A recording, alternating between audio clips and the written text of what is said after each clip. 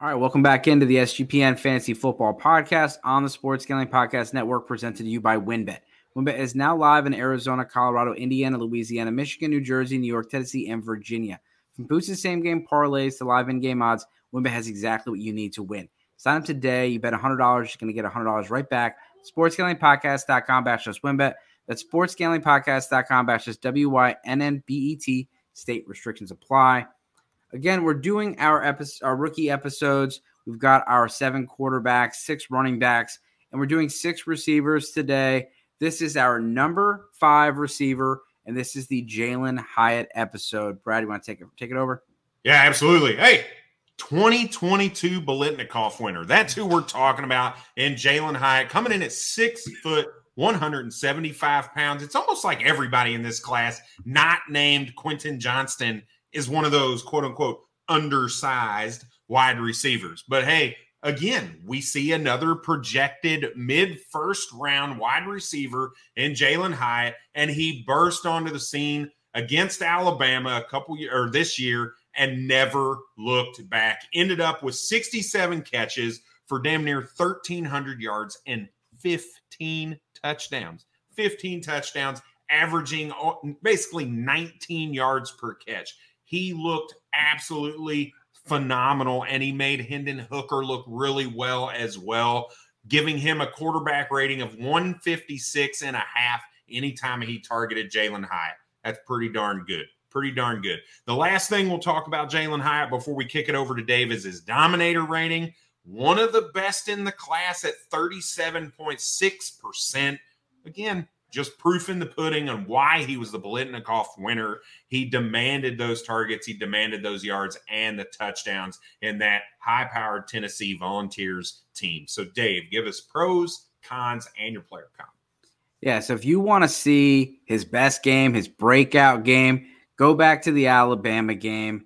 Cedric Tillman is out. They're expecting the Volunteers to get boat raced, and he just dominated Nick Saban and the Alabama defense, and it was not a fluke. This was a dominant performance, and that 156.5 QB rating, that was any quarterback that threw him the ball. It wasn't just Hooker.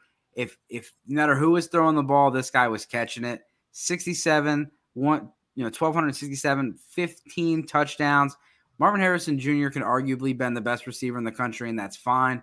But this guy absolutely deserved to be in the conversation. And speed. I would not be surprised if this is the first receiver off of the board. Not saying he's the best receiver off the board, but this guy is a track star. He's already been clocked at a 4.3. He is going to run a sub 4.3 40. We saw Henry Ruggs go first in his class. We know that the speed guys get vaulted up the board because everybody wants that next Tyreek Hill, that next Jalen Waddle. He's talking to you, Raiders fans. Yeah, Raiders at 7, Jalin Hyatt. It could happen. But this guy's an absolute burner. And on top of it, he's got great hands. So one of the things you want is that, you get Will Fuller kind of guys. They're speedsters, but they have the concentration drops, or that this guy's got natural hands. He does great at tracking the ball, and he does a great job at securing it at the point of attack. Yak Daddy I put on here. He's one of those guys really, really good with timing routes, and he can take a 5-yard slant and take it 75 yards to the house.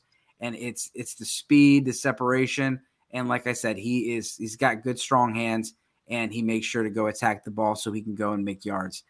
And production, it's a big question mark. Anytime that you see a guy that has basically 1 year of production came out of nowhere, it looks fluky.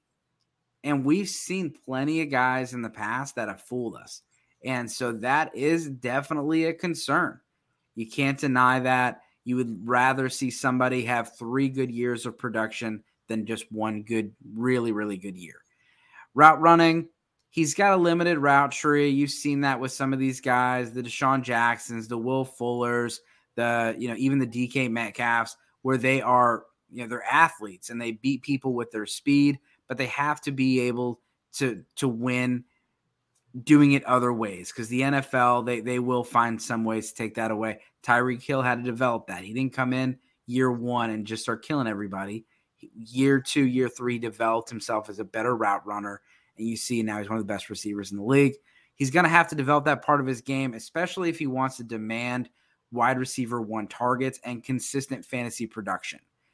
Best ball guys are great. Those guys that get, every 3 games, they're really good, but they're really frustrating in your fantasy football lineup. And unless he does that, he might be one of those guys.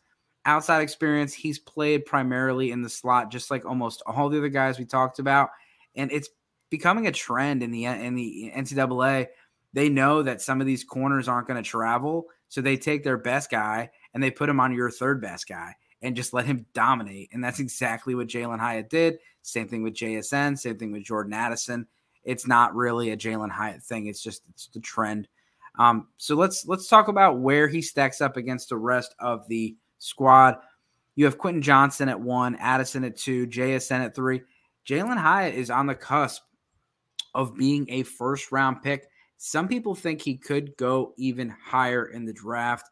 And you see right here, I love this landing spot. If he were to go to the Los Angeles Chargers at the 21, people are going to fall all over themselves trying to get him in the draft.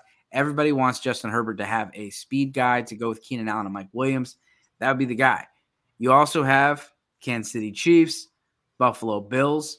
The Bills obviously have Gabriel Davis in the last year of his deal. They looked like they need another option, and you saw their GM talking about needing some receiver help. When they were talking about their end of season press conference, the Chargers, and again the Cowboys, as an option, and the Giants. So for me, Jalin Hyatt is one of those guys. Some people are going to love him, some people are going to hate him. Christian Watson is a much bigger player, but it's similar to how people felt about Christian Watson last year. It's a lot of projection, and you're looking at a guy that's a really good athlete, but he's still pretty raw. Well, appreciate you guys checking out this episode. This was the Jalin Hyatt episode. Make sure you check out our other episodes on SGPN Fantasy Football YouTube, or you can go to SGPN Fantasy Football wherever you listen to your podcast, Apple, Spotify. As always, good luck this season. Cheers.